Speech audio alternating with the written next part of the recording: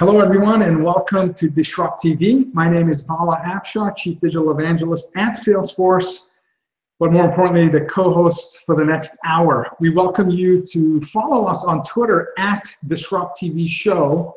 Send Ray, myself, and our distinguished guests your questions using hashtag Disrupt TV, and we'll do our best to answer them during the live broadcast. It is my pleasure to introduce my co-host, Ray Wang. He's the founder, CEO of Constellation Research. He's a best-selling author of Disrupting Digital Business and a regular contributor to Harvard Business Review, Forbes, ZDNet, and in my humble opinion, one of the best futurists to follow on Twitter at RWANG0. Welcome, Ray, to Disrupt TV. Hey, thanks a lot, Vala. Another exciting Friday. I'm excited here to be with my co-host, Vala Afshar, and as you all know, one of the chief digital evangelists at Salesforce, but more importantly, one of the top CIO follows, one of the top CMO follows, and of course, a prolific author on Huffington Post with most of what's hot in enterprise. You can follow Vala, and of course, his awesome Twitter feed. So Vala, this is an interesting show. Who do we have to start with here? It's our pleasure and our honor to have Chuck Ganapathy, the founder and CEO of Tact, as our first guest. Tact's a company on a mission to make enterprise software more human-friendly.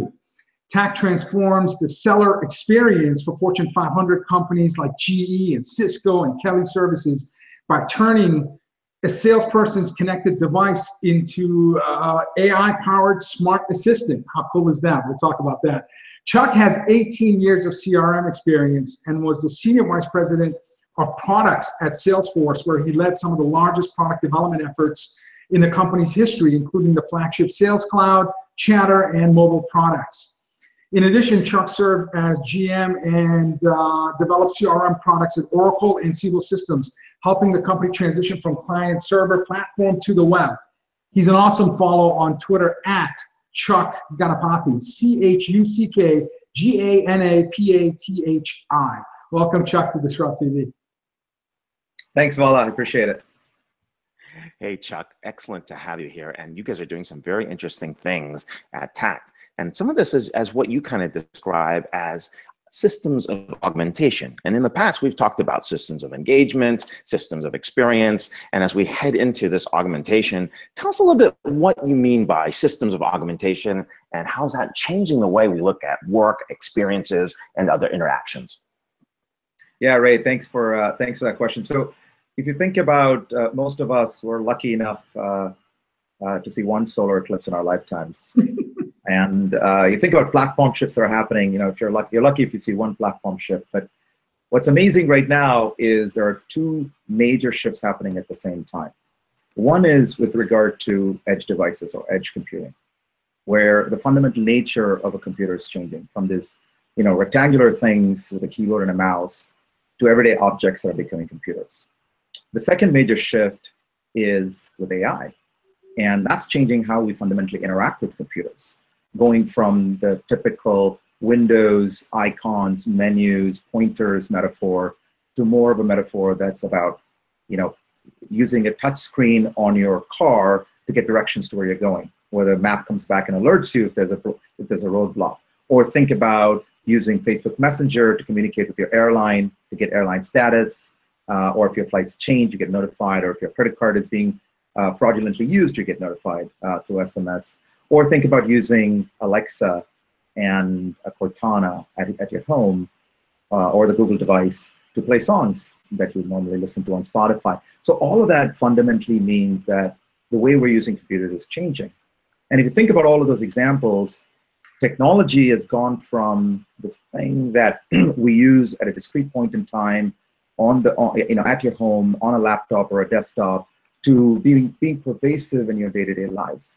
And it's changing the way we interact with them, and it's fundamentally augmenting our day-to-day lives, almost giving us superhuman capability. You think about my 4.5-year-old daughter, she can't read or write yet, but she knows how to use her voice and ask Alexa to play, Let It Go from Frozen, right? So that is now technology giving us superhuman capability. So that's kind of what we mean by systems of augmentation. In how many languages in Frozen as well? I'm just kidding. There's many versions of Frozen on YouTube. Yes, there are. Ray and I, a couple of weeks ago, had the good fortune of talking to Walt Mossberg in person, and we talked to him about his, I don't know if it's a word he coined, but he talked about ambient computing. Yeah. And the fact that you will gain insights from objects and things all around you, and you're not tethered to a PC or a desk or a laptop or a tablet. And with the combination of artificial intelligence and Internet of Things and sensors and devices that are connected.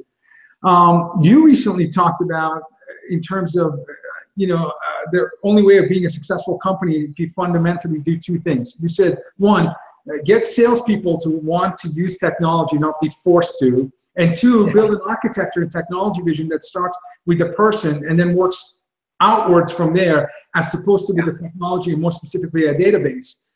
And so this leans towards kind of digitization of workflow and being able to, in a frictionless way, deliver insights and perhaps use voice as the new UI. Can you talk a little bit about that? Absolutely. So a lot of our customers, GE, you mentioned a few, GE, Cisco, ABB, Medtronic, all of them are on this journey, and I'm sure you've seen this, Vala, while as a part of Salesforce, is they're all thinking about, what does digital transformation mean for my company? And typically most CIOs and digital officers start by thinking, how can I transform my experience with my customers? And how can I digitally transform my customer experience? But I always say, digitally transforming a customer experience has to start with you first, and how your own employees, who are the ones that are interacting with customers on a day-to-day basis, what is their experience like? And how does that translate and permeate into the way they interact with their customers? So I think you're right. Digital transformation is happening all over. And this shift that we talked about, as Walt calls it ambient computing, or Peter Levine at Andreessen Horowitz calls edge computing, or Satya at Microsoft calls the intelligent edge, is this idea that now technology is with us all day long, is following us all day long as we go about our daily lives. And you think about the example that Peter Levine gives about edge computing. He says that you can think of your self-driving car. We're all going to be driving self-driving cars very soon. You can think of that as a data center on wheels, right? And if you think about a self-driving car driving on El Camino Real, and there's a stop sign, and it takes a picture of an image of the stop sign. If it has to go all the way back to the cloud and tries figure out that, oh, that's a stop sign, the car's going to overrun it.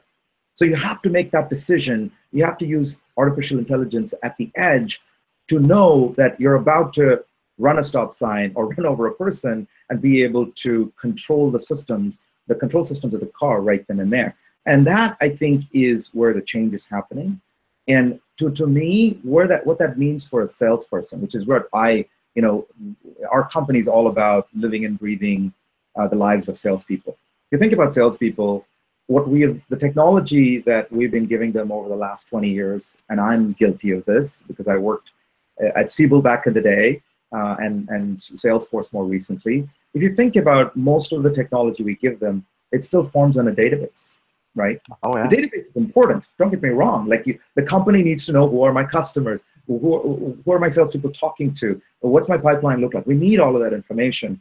But the user experience to the salesperson that has to use this system hasn't changed in 20 years, right? It's still the same forms on database. We're still treating our salespeople, who arguably are some of the most valuable employees of the company because they drive revenue, as data entry robots. That makes no sense to me whatsoever. So that's really where I think the opportunity is, where we can fundamentally change how these people do their jobs every day. So if you could just imagine, just like you have Alexa, that's changed the way you control the systems in your house, whether it's your speakers, your TV, or you're opening your door.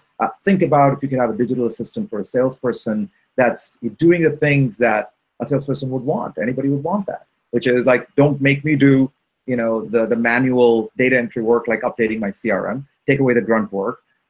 Tap me on my shoulder to tell me about insights, whether it's a customer that might be churning or a potential upsell opportunity, or remove the friction in how the deal team works together, between my sales engineer and the marketer and all the other people that are helping me close the deal, including the legal people. Remove friction in the way we talk and communicate with each other so we can get deals done faster. I think that's where the power is of taking that general change that's happening in our personal lives and applying it to a very specific domain like sales. No, that makes a lot of sense. And one of the things that we've noticed as well, we just published something on when to automate with AI.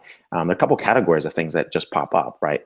How repetitive something is, what the volume of information is, how complex it is, the time to completion, nodes of interaction, creativity, physical presence. How do you guys look at this? Like, what flows do you start with to say, hey, look, this might be an easier way to augment humanity, do some augmentation, and really change the way we look at digitalization of workflows? I think we're at the start of a 10-year journey. And anybody that tells you that AI is going to replace all of our jobs in the next 5 years doesn't know what they're talking about, right? So it's an eventuality that is for certain, but we're in very early stages of it. So don't worry about it if you've got retirement for the next 5 to 10 years. Is that what you're saying?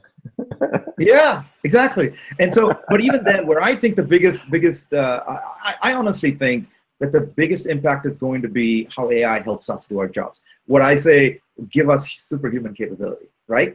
And that's what we want. And I think that's what AI can do for us. But let's be realistic, right? We're early in this journey. There are very few companies that truly understand AI. Everybody talks about it. There's a lot of hype around it.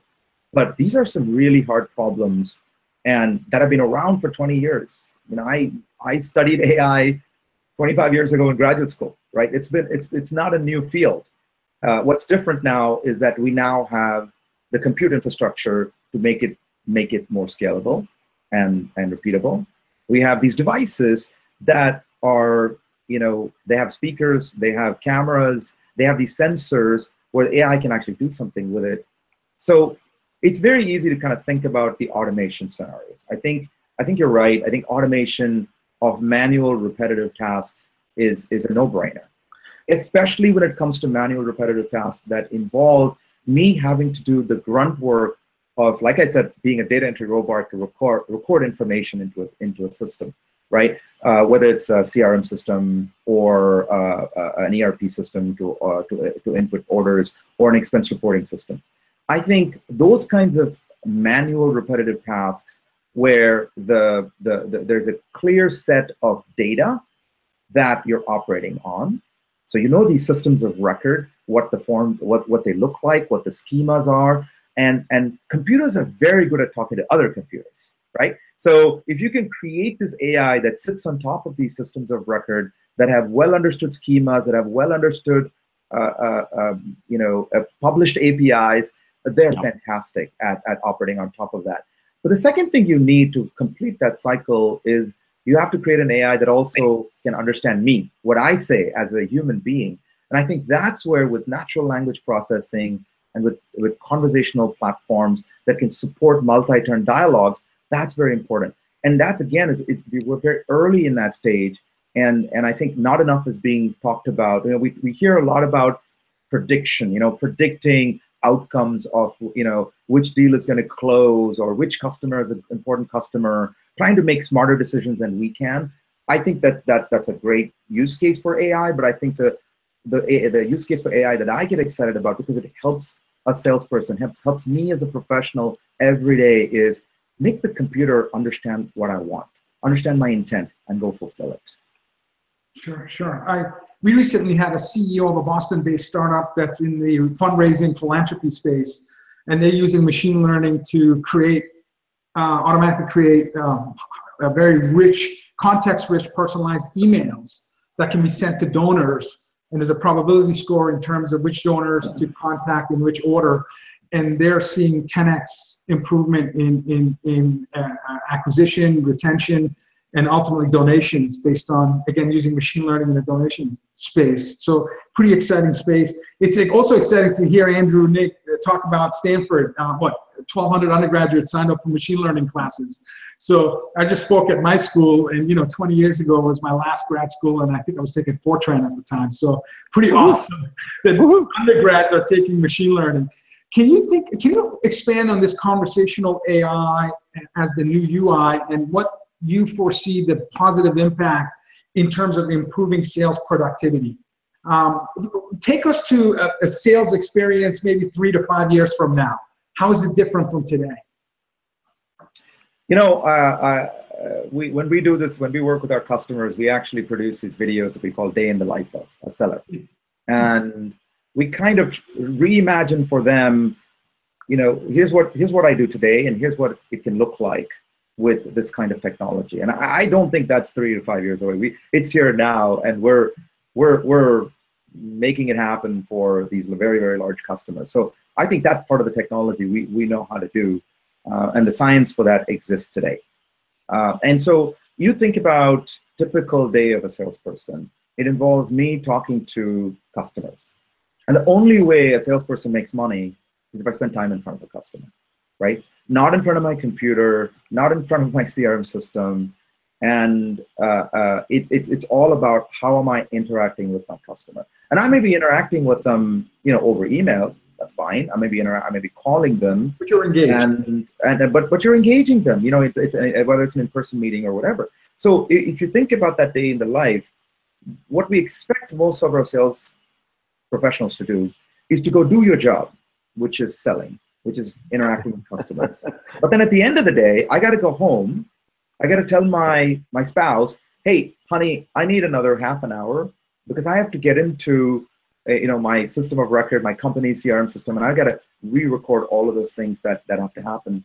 Well, that makes no sense. So I think there's a great opportunity to use conversational interfaces right in my day-to-day workflow so I can capture that activity automatically. 2 things you have to do to make that happen. Number 1, this conversational AI has to have access to my context, right? Context is very important. Where am I? Who am I meeting? What is the history that we have with that customer? What is my location? And all of these are things that the AI can understand from existing sources of data. So whether it's your email conversations to know, okay, this is the email history you have with the customer.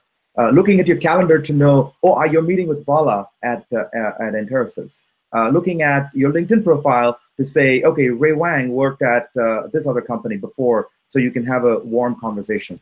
Right. All of these systems already exist, but it's about using a conversational interface to bring all of that together and give it to me in a very consumable form at the time I need it. So, you know, there's a ton of insights that companies generate. There's a ton of data that companies have about customers. The problem is it's too much information. It's information overload. What if you could just give me just what I need to know, the silver bullets about my customer, the competitor that I'm fighting, you know, the product capabilities that are most relevant to them, give it to me as silver bullets right before I meet with the customer. That's far more valuable. And I think that drives a lot of productivity. Makes sense. Yeah, we call that AI as the new UX, one of the things that we've been talking about with clients. Yeah. We're here with Chuck Ganapathy, founder and CEO of Tact. Tact is one of the Constellation shortlist winners this year for sales productivity. Thanks for being on the show. You can follow Chuck at Chuck Ganapathy and Tact_AI if you want to know more what's going on and changing the way sales is happening. So thanks a lot for being on the show. Chuck, thanks, Ray. Thanks, Vala. Good talking to you. Yeah, cool. Chuck is super smart. And I met him several years ago as he was doing his magic at Salesforce. So really, really bright CEO, and you know, definitely follow him on Twitter for great insights. So this is all about bringing super smart CEOs and learning from them. And our second guest is no exception. Will Hayes is CEO of Lucidworks. Will became CEO of Lucidworks in 2014 and has over 15 years of product, marketing, and business development experience. Lucidworks delivers AI-powered search applications that wow customers, empower employees, and improve business results. We're going to have Will tell us more about Lucidworks. Prior to Lucidworks, he was the head of technical business development at Splunk, where he was responsible for defining the company's market category and key product feature set. He's another great follow on Twitter at I am Will Hayes. I love that. I am Will. IAM WILLHAYES. Welcome, Will, to Disrupt TV. Hi. Thanks for having me. This is awesome. Intro. Hey, thanks for being on the show. You know, the stuff that you guys do there actually really improves how people interact, and you basically have a lot of things that you do really well. And so the question is, you know, we always talk about this topic of enterprise search. and we take it for granted, right? But what do people really want out of enterprise search? Companies, organizations, individuals? Like, what's the main thing out of this? The great question, and I got to say, I mean, Chuck didn't steal my thunder. He served up the perfect setup for the way that we think about data and sort of the relationship of people and that. And I heard you said that that UX, AI is the new UX. In our world, we actually think of, data is the new UX, and, how we drive these experiences really comes from setting the context and sort of mapping the data and really the information behind the content to that user's intention. Enterprise search, it's one of those terms that we absolutely hate. There's just no one sits back and says, wow, my enterprise search deployment or project. But, you said it, it's incredibly important. What we like to look at is what is the goal within the organization, because the organization's got all of the information and it's stored in a variety of different formats. And, the age-old sort of big data cliche, it's getting faster, it's getting bigger. And, these things are in fact happening. What we try to look for is action. How do we determine the most accurate piece of information for any given user? This could be a customer, this could be a prospect, this could be somebody, sitting behind a support desk trying to resolve an issue and get to the next customer. And so there's a variety of techniques that we deploy around understanding users' intent, processing user behavior, using lots of clustering and machine learning algorithms to really determine the importance of any bit of data or any bit of content for a given user. And I think that's sort of the next generation of enterprise search. And people will call this cognitive. You've got Gartner's definition of insight engines. But to me, it's really about how do we deliver actionable information and get away from this idea of 10 blue links, search box, and have it go to the third page of things that make sense. And I hate to use the term, but to really sort of Amazonify those experiences within these enterprise applications. And if you think about, just the evolution of users, particularly in Genentech, which is now a really long time ago, I remember that if you were a senior director or somebody, you had folks who would come in and print your calendar every morning. I mean, the need to interact with technology was so low. I miss those days, man. My Franklin planner. Well, now, I've got my mother following me on Twitter, right? And so suddenly your average person is interacting with technology and these experiences in such a rich way that you get to work and you're wondering, wait a minute, my Netflix and my Google and my Facebook providing me with these very productive information or data experiences, yet I'm sitting here sifting through, my corporate information corpus. And so we're trying to really bridge that gap and leveraging a lot of the techniques that were talked about earlier. If you think about search technology, context of Google and Amazon and the way that we've experienced it over the last decade, I mean, this is really the cutting edge in terms of that information processing as it relates to AI. And, our bigger vision is that not only are we helping create productivity within these enterprise and retail applications, but we can ultimately serve as the smart data store that can go back and power all of these initiatives that are coming through Internet of Things and automation. And, at the end of the day, you need to know which way to turn, and that's the content. Sure.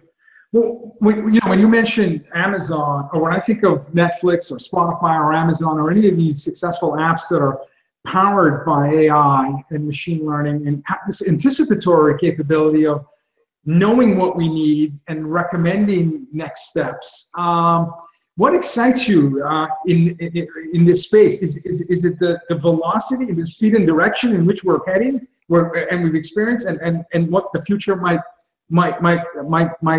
be for folks in the enterprise that can now leverage search to really guide them in the most optimal way of getting their job fast and satisfying their customers and having efficiency and all the goodness that we hope for when we begin that search journey? Well, to me, and again, we take perspective of looking up. And we're out here in the trenches trying to solve this data challenge and then seeing all the crazy, amazing things that our customers are doing and partners and folks that are out here in the Valley and within the greater ecosystem. And we find that really exciting. I think for me, just being the data nerd I am, what I find most exciting about the world we're in now is the evolution of telemetry data. There's so much that we can capture, whether it's about our employees' behavior, different offices that you heard Chuck earlier about your calendar and your email, and all of this information that we can now process. And if you go outwards thinking about your consumer or your prospect and all of the signals that they're dropping and the way they browse your website and the way they get to you, the SEO, the interaction, the social media. And so from our perspective as data folks, we're excited because we have so much more information that we can glean context from. And really, that's how we start to set that productive path, right? Because we're able to start the process through machine learning and understand patterns that help us anticipate what a user's desire is or what a user's intention is at any given point in time. And then through relevancy rating and other weighting algorithms that we use, we take the intention, and that's what we think most important piece of information for you. And I like that word, Stephen Emmett from Gartner will talk about this word information, because it's not data, it's not content that we care about, it's the information that I can actually do something with. Right. And so the more of the telemetry data that we collect, our customers are starting to really pay attention to, and we encourage them, look at every mouse click, look at every log file, look at every badge swipe, because that signal data is what's going to really enhance the way that you leverage or gain insight from all of the information that you have within an app. Makes sense. Yeah. No, this makes a lot of sense. And what we're seeing is really this move from data to decisions, right? How do we take that data, get it to information flows, align those information flows, figure out patterns of insight, and then take action on them. And one of the biggest drivers in helping to do that, for whatever reason, is voice, right? We talk about AI being the new UX getting you there. Alexa, please buy 20,000 copies of Disrupting Digital Business. Check out right now. Now I've just become a bestseller again. No, anyways, sorry for all those folks who echoes have just gone off. But my point being is that we now have this situation where we expect that kind of reaction. You just figured it out, right? You get this kind of reaction. Why such a big push to voice, right? Why was that that last piece that got people to understand what this meant? Well, I think it's funny because we get a lot of questions about voice from our clients, and we have support for various voice plugins and things. What I think about is, voice is just yet another input, right? Whether it's a swipe, whether it's an entry, or it's a location that's going to trigger something. What's more interesting to me in the context of voice is the natural language piece of it. It's not necessarily that, talking to a device, we've had speech to text and these things. It's the fact that I'm talking to like I'm talking to a person. For me, wanting to know what time is the Giants game, right? That's a very specific intention that I've set out to, retrieve a very specific piece of information. And traditionally, Giants schedule gets to determine which one looks the most interesting and engage. Well, now, the expectation has shifted towards answers. And so, voice just being yet another paradigm, obviously, I think people are just doing too much work in their car, frankly, and so they want to interact with their hands free.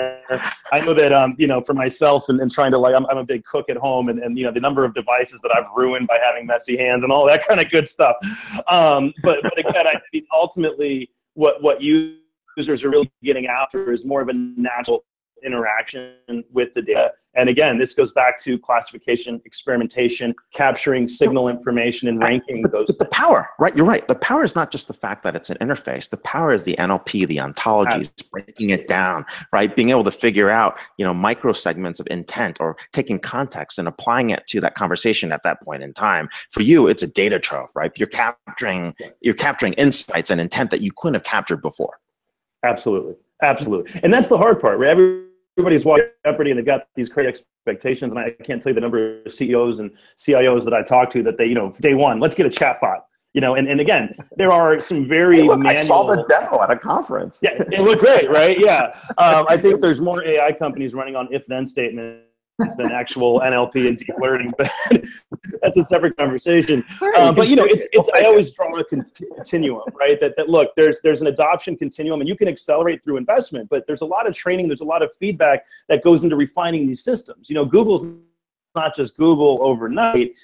We are all kind of to provide of signals and data points that they can continually experiment and refine with, that gives us that experience. Enterprise or Fortune 1000 company X has a little bit of catch up to do before they can get to that same point. But that's why we encourage this idea of telemetry data and what they can think about to kind of accelerate the adoption and the success of those deployments. Sure. Well, when you look at your customer base, which line of business is most engaged and championing the optimization of search capabilities and bringing that data-driven or information-driven mindset into the business? Is it marketing? Is it customer service and support? Is it sales? How active are CEOs in the conversation? I want to better understand, who you connect with, and why do you think it's what's the reason for that line of business, championing bringing more intelligence into the enterprise? Great question. And, it's interesting. I mean, we joke and we talked earlier about enterprise search. And again, wherever there's enterprise search in a large company, there's somebody who's just had some really tough years behind them. And they're just trying to keep the lights on. And obviously, we have opportunities to come in and sort of accelerate that. But that's more of a blocking and tackling. I think the folks that are looking forward, a lot of this is coming out of customer service, customer experience. The customer service is, one of those areas has two metrics that are incredibly important. The first one is just simply case deflection. Start to provide, we've got all this knowledge, we've got all this information. Service Cloud's been an interesting play for us because now we're tying into the CRMs and we're doing some really interesting. But the more that we can provide, again, that natural resolution to customers in a non-frustrating way, it's better for the business. It's a huge cost saver. So there's a true kind of revenue impact there. On the other side, though, customer, it's interesting. We work in a financial services institution within wealth management, and one of their competitive advantages is always going to be the technology and tools that they provide back to their wealth managers. Because if those folks leave, that whole book of business is going to go follow, right? And so they're heavily invested in honing those experiences and getting to more chatbot and next best action. And so, as a member of this organization, I feel like I have the tools necessary to best serve my customers. So even those internal customers become more and more important. And I'll go back to my earlier point. Your expectations have risen so dramatically, and so there's a reason why, you come to a website that maybe doesn't do a lot of digital commerce and you're thinking like, what the heck? I can't find anything. This makes no sense. Where's the accessories to go with this? The same thing happens at work. I know the answer's there. Why am I having to jump through all these hoops? Why can't I simply just interact the way I would with something like a Google, something like a Siri? And so that customer service just will understand the value. It's easy to get people behind it. I could do some really great things around enterprise search and make it cognitive and make it smart, and people will go, wow, that's really cool, but I've got 24 other fires that I need to go fight. And an obvious one, but we serve some of the largest retailers in the world, and retail has always been, I would say, on the cutting edge of data discovery. And I don't think they get enough credit for the innovation that's gone on and the ability to, upsell, cross-sell, omni-channel market. And it's coming from a true data science perspective that's been refined really for almost 15 years. And so we take the lead from the people we see like Amazon and what they're able to do, and we try to bring those capabilities back into other smaller retailers, and it's been quite successful. And so in those two use cases, it's a no-brainer. And then you've got the more visionary folks when it comes to their data that really see search as a way to intersect a wide variety of data sources, bring those sources back to data then for analytics, because at the end of the day, that's rows and columns. I can do my visualization, I can do my analysis, and so that requires a certain sophistication within an organization. We do see it, and we see it increasing,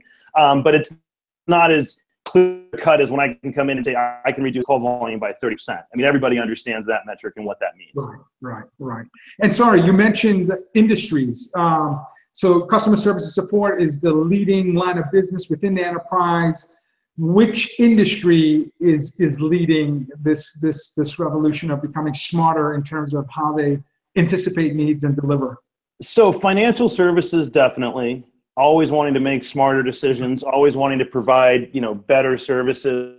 I think, the churn rates that happen in areas like wealth management can be very impactful. And so again, combating that with a customer experience is important. The other area where we see a lot more of this innovation happening is around telco and what they're trying to do, shifts through lots of acquisitions kind of coming together, lots of digital transformation happening. And so for us, those are probably two of our highest performing verticals. I treat retail a little bit separate because there the mission is slightly different. And we have a special team that we deploy can interface on those deals, and they represent a significant amount of revenue for us. But the financial services of the telco, where I can point to the most deployments and the rapid iteration and very lofty goals in terms of where they want to get their business to from a data and digital. One metric I like to use is for every 10 employees in a company, we've got one system. Some of these telcos at 50, 60, 100,000 people are trying to manage just abundance of data sources. It's not to be that much data, but the fact that I've got it sitting in 500 different places through a half a dozen acquisitions and going into different international theaters, it creates a challenge. And the need to leverage that information to stay competitive and to stay agile is critical. Makes sense. Wow, that's pretty crazy. So hey, you've gone from this crazy open source search project from Lucene to Solar to now this fusion architecture that you guys are doing on the back end. What do you look to in terms of leadership, in terms of building? You're a CEO, and who are your mentors? Like who the folks that you look to kind of guide you through that transition, like your open source, your startup, you're moving to the next level. Who's some of your heroes? Let's go with that. It's a great question. It's funny. I'm not what you would call an open source guy. If you look at my background, no, you're not. I mean, I was yeah. So I was part of the founding team at Funk, which is a complete we're in the Maserati dealer over here, dealing with software that's out there for free. And so when I came to Lucid, you had to earn some credibility. Luckily, I can still write code and I know what I'm talking about, and so that's an easy way to kind of warm into that community. But the reality is that I'm just such a fan of technology. I grew up here in the Bay Area, in the East Bay, in Richmond, and just have seen the transformation that has happened in the Bay Area and the things that have happened over the last 30 years. And so I always love things that are fast, things that are distributed, solving these hard problems. And so, Splunk definitely presented a challenge to go do that. This was 2005, right? There was no Lucene available. I mean, there was some early versions of things. And so coming to, really what it was about to me was, hey, we've got, and this thing is the most scalable, the most battle-tested platform out there, but there's an opportunity to bring this level of intelligence to data. And these are really hard challenges, and they're things that I have not seen done effectively outside of, thin like places like Amazon or Google. And so when Grant, who's the co-founder here, and I got together, it was really about this shared vision of, okay, how do we take all of this stuff we know how to do, because we search experts for so long, and let's create a product that can start to consume. And so that was sort of the transformation that we took the company through. And, from a mentor perspective, I wish I could say I've seen this done so many times before. There's people who I greatly admire and had a chance to even meet at one point, like Jim Whitehurst. I was very fortunate at Splunk to join the company when we were less than 10 people, worked very closely with the founders, Eric Swan, Rob Das, Michael Baum, who continue to provide guidance and support for me. And then when Godfrey Sullivan came in as well. And so, I think a lot of my network and a lot of my inspiration comes from outside of this ecosystem. But really, I think that's also what sort of helps, because I bring a different perspective around software and around the market, versus sort of the Apache kind of perspective, which I've learned to really appreciate, and just the community around that and the energy around that is great. And so marrying those two things, I think, is important. At another time, happy to talk. We have an entire methodology about how we think about community versus commercialization and maintaining a harmony there. It's something that's really important to us, just as a culture. We really care. And so, yeah, no, we take it very seriously, but it's just been a ton of fun. And like I said, I mean, the thing I love to appreciate from Open Source is you've got all these folks that you share something with, whether they're on your team, in your company. You know, I can go anywhere in the world. I can meet up with committers. We have this sort of shared passion, and you don't find that anywhere else. That's awesome. Feeling the love. Will Hayes, CEO of LucidWorks. Twitter handle, follow him. I am Will Hayes. You can follow him at LucidWorks. Thank you so much for being on the show. Thanks for sharing your passion and, of course, your insights. Absolutely. Appreciate it. Thanks, Paula. Thanks. Have a good weekend. Wow. Looks like he's loving his job, doesn't it? Ray, that sounds like he loves what he's doing. So yeah, I think he hates his job, actually. No, you can feel the passion. It's amazing. Yeah, no kidding. It just comes through. Talking about passionate individuals, who do we have next?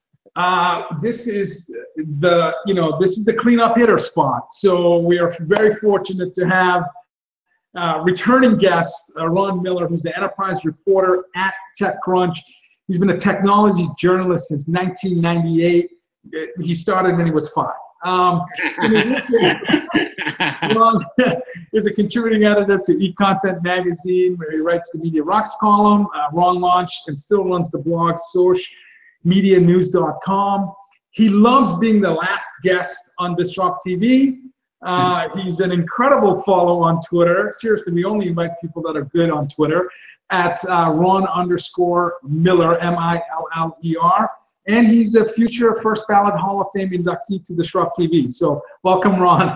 I want to say one thing before we start with the questions. I'm glad I had my Echo unplugged, because otherwise I'd have a truckload of Ray's books coming. Darn. I keep trying this. No. He does that every other show, and I think he's continuing to be a bestseller because of it. So. Don't tell anyone that secret. I don't want to tell my publicist that either. The other thing is that, I was trying. I told you I knew the first guest, but I also knew Will. And I just spoke to him a few weeks ago about they had done a big project with Reddit, to do their search to read. Oh yeah. And so I had just spoken to Will, I don't know, like a month ago, and I didn't put it together until he started talking. But both those guys, I'm writing about both those guys. So. There's no surprise that anyone that's doing anything in AI will eventually cross paths with you, because Ray and I looked at your recent blogs, Ron. Let's see. Zoom brings AI and AR to meeting. Salesforce Ventures launches $50 million to fund encouraging AI development. Splunk expands machine learning. Google adds support with NVIDIA. Aptus is putting artificial intelligence to work. Microsoft, you are like the AI go-to guy for news. I know. One of those things that is really hot, right? So, I mean. And what's great is this is not clickbait. This isn't like Experian meets NFL on the line of Taylor Swift on a new iPhone 8. It's amazing. I mean, this is real stuff. So where do we want to go first? Do you want to go with Zoom and AR? What's hot? What's going on right now? Well, I mean, the Zoom story was interesting. Zoom's an interesting company anyway. We are thinking about moving to Zoom. If anyone Zooms on there, listen up, because we're having lots of trouble with what we're using right now. This is what happens when you use it free stuff. But no offense, guys. But Zoom is sitting in a very competitive space. They have BlueJean, they have GoToMeeting, then they have Eric's former company, the CEO of Zoom, WebEx. They have these guys. They have Google Teams and Workplace by Facebook, all working and trying to be the meeting software. Right? It seems like it's a big space and there's a lot of room. But Zoom has been updating their product, and they came out with some stuff this week that was pretty interesting. One was, as you say, adding artificial intelligence in a very pronounced way to create the transcripts from the meeting. So it identifies who the speaker is, and then I haven't seen it, so I don't know how well it works. But the working theory is it identifies the speaker. It does a a pretty good transcription, and then you have a transcription afterwards, and you don't have to have somebody who's assigned to do the meeting notes. So from that perspective, it's pretty cool, right? I know I could use something like that sometimes when I'm on the phone, and I'm just talking to somebody who speaks really quickly, and I'm taking my notes as fast as I can, and I was like, geez, wouldn't it be great to put AI to work on this problem for journalists? And nobody's done it yet, but I'm sure that there are going to be tools that come out sooner or later. And then the other thing that they did that's pretty cool is introducing virtual reality to the meeting experience. So it requires the presenter be wearing I think it's from Meta, the company Meta, helmet, and then whatever the presenter is seeing in virtual reality, the participants see without any helmet. So it just requires the one piece of special equipment. And the use case that they were talking about was for online courses. So a teacher could present something like, say, the galaxy, and be walking through the Milky Way, and the students would see that whatever the teacher was seeing in virtual reality. So a pretty cool use case. Again, I think these things are very much on the edge. The fact that they went with just one manufacturer's helmet is because it was just like something to get going with. Sure. And but I think we're going to see all of these guys start to dabble in all of this stuff and see the meeting experience get better and better online. Sure. Yeah, because of the show, because of Disrupt TV, Ray and I have the good fortune of talking to a lot of startup founders, executives in public companies that are working on AI-powered solutions. The Constellation Connect Enterprise plus Dreamforce alone will expose us to many, many more leaders in this space. So how do folks that are really trailblazers when it comes to AI, how do they reach you, Ron? Or what's your sorting algorithm in terms of making sense of, right now, I think there's 1,950 startups in the AI space that have fetched $23 billion in VC funding. How do you decide your articles and conferences and who you're going to meet when there's so much going on in this space? Ray and I, we just invite them to Disrupt TV, and we get to meet them at different events. I want to know your algorithm, your sorting algorithm. Well, the two guys you had on today, like I said, I've interviewed them in the past, and whatever it was, their public relations people, pitched me, and they were compelling enough storylines, product lines that they caught my attention, and I can tell you that I get tons of, if you want to know the process, I get tons of pitches every day. What do you look for? What do you look for specifically? Well, I wish I could say that there was like one thing that I knew what to look for, but I could tell you that, like, what you guys just came out with this this new artificial intelligence thing that sorts through salespeople's emails and kind of brings stuff up to the surface. I wish I had something like that, but I have all I help you with that. All I have is my own instinct. So what I do is, I can't say definitively what it is that calls my attention, but there are certain things that automatically get filtered out for whatever reason. They're just not things that I'm interested in. I'm not interested in, unless it's like a rock star personnel changes. I'm not usually interested in studies that are vendor sponsored. If you're listening out there. This is his new way of filtering his inbox. I'm sending you these pitches, but don't have my name in it. That's right. If it says Ray sent me, then I immediately open it. All right, I made the cut. Ron, you don't have to say that. We love you. We're always going to have you back on the show, so you don't have to say it. But it's like, it's not like everything that has the word AI in it is going to, get my attention. But, there are certain things that, Zoom wasn't just pitching me AI. They were pitching me that, they had their first user conference, and this was the first significant update since their $100 million funding earlier this year, which I had covered. So that kind of was like, it had that kind of connection. Sure. And so It depends. You know, like the Aptus one I thought was particularly interesting. It was adding AI and machine learning to the legal process, the contract process, which is something that, you know, is ripe for disruption. Sure. You know, so it's something that, you know, when you look at it, it's not just like because it's becoming like everybody is doing AI. You have to, right? Sure. Every startup that's going to come out down the pike now is going to have artificial intelligence underpinnings. It's like being in the cloud. It just is, right? It's not anything exciting or unusual. You're raising a great point that AI is table stakes at the marketing level. But what gets your attention? Like, what gets your attention when someone says, "Hey, I have AI"? Like, prove it. Like, what's the part of it that says, "Here's what's interesting to you"? Well, I mean, I think it has to be something that I maybe haven't seen before, or you know, attacking a problem that I think needs to be attacked. So the use case. I saw a thing this morning, a blog post this morning on blockchain, and blockchain. The person's point was, blockchain is a solution. Now, what's the problem, right? You know, and I mean, I think, you know, you have to be attacking a problem that needs attacking, and not just throwing some sort of technology at a situation to say you did, you know.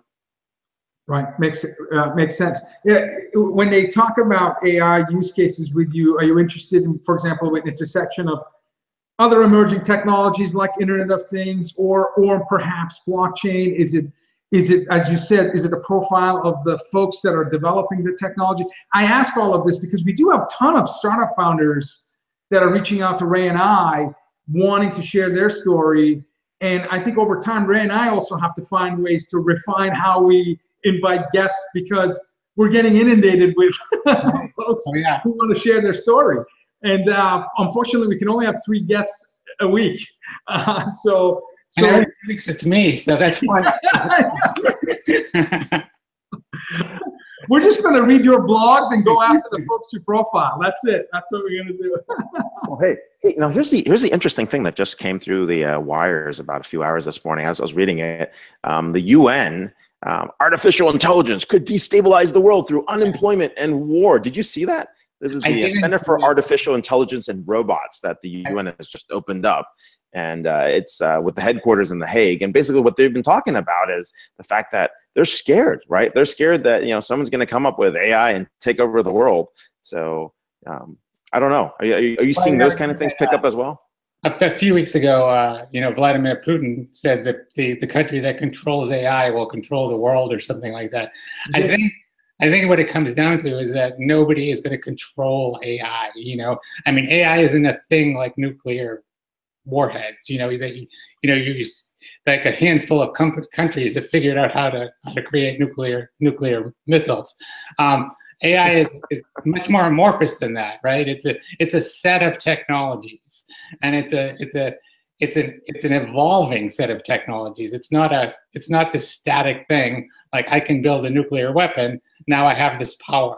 And I think there's a lot of misunderstanding around that because of that, and there's a lot of misperceptions being portrayed, you know, by certain people like Elon Musk and others, who are saying, you know, perpetuating this fear. And you know, and I have great respect for Elon Musk. Obviously, he's doing some great work as a you know, an innovator and as an entrepreneur. And you know, I would love to own one of his cars. But, you know, and even his solar panel, you know, solar tiles for the roof. I mean, I think the ideas the guy comes up with is just amazing. But you know, I wrote an article, I don't know, maybe 2 months ago. We did a whole day on AI at MIT. TechCrunch did, and I was there, and I did a couple of things. And you know, I spoke to a lot of really smart people like Rodney Brooks, who's one of the guys who started you know, iRobot, and you know, and he has his own a new company now. And you know, these people were saying, like, you know, what these guys don't understand, that are, first of all, he says, most of the people who are creating these perceptions and, you know, and making these pronouncements are people who don't work in AI. You know, so as smart as Elon Musk is, as smart as Stephen Hawking is, as smart as a lot of the people who are, creating this kind of, fear around this, then they're not working, and they don't. His point was they don't realize how hard it is.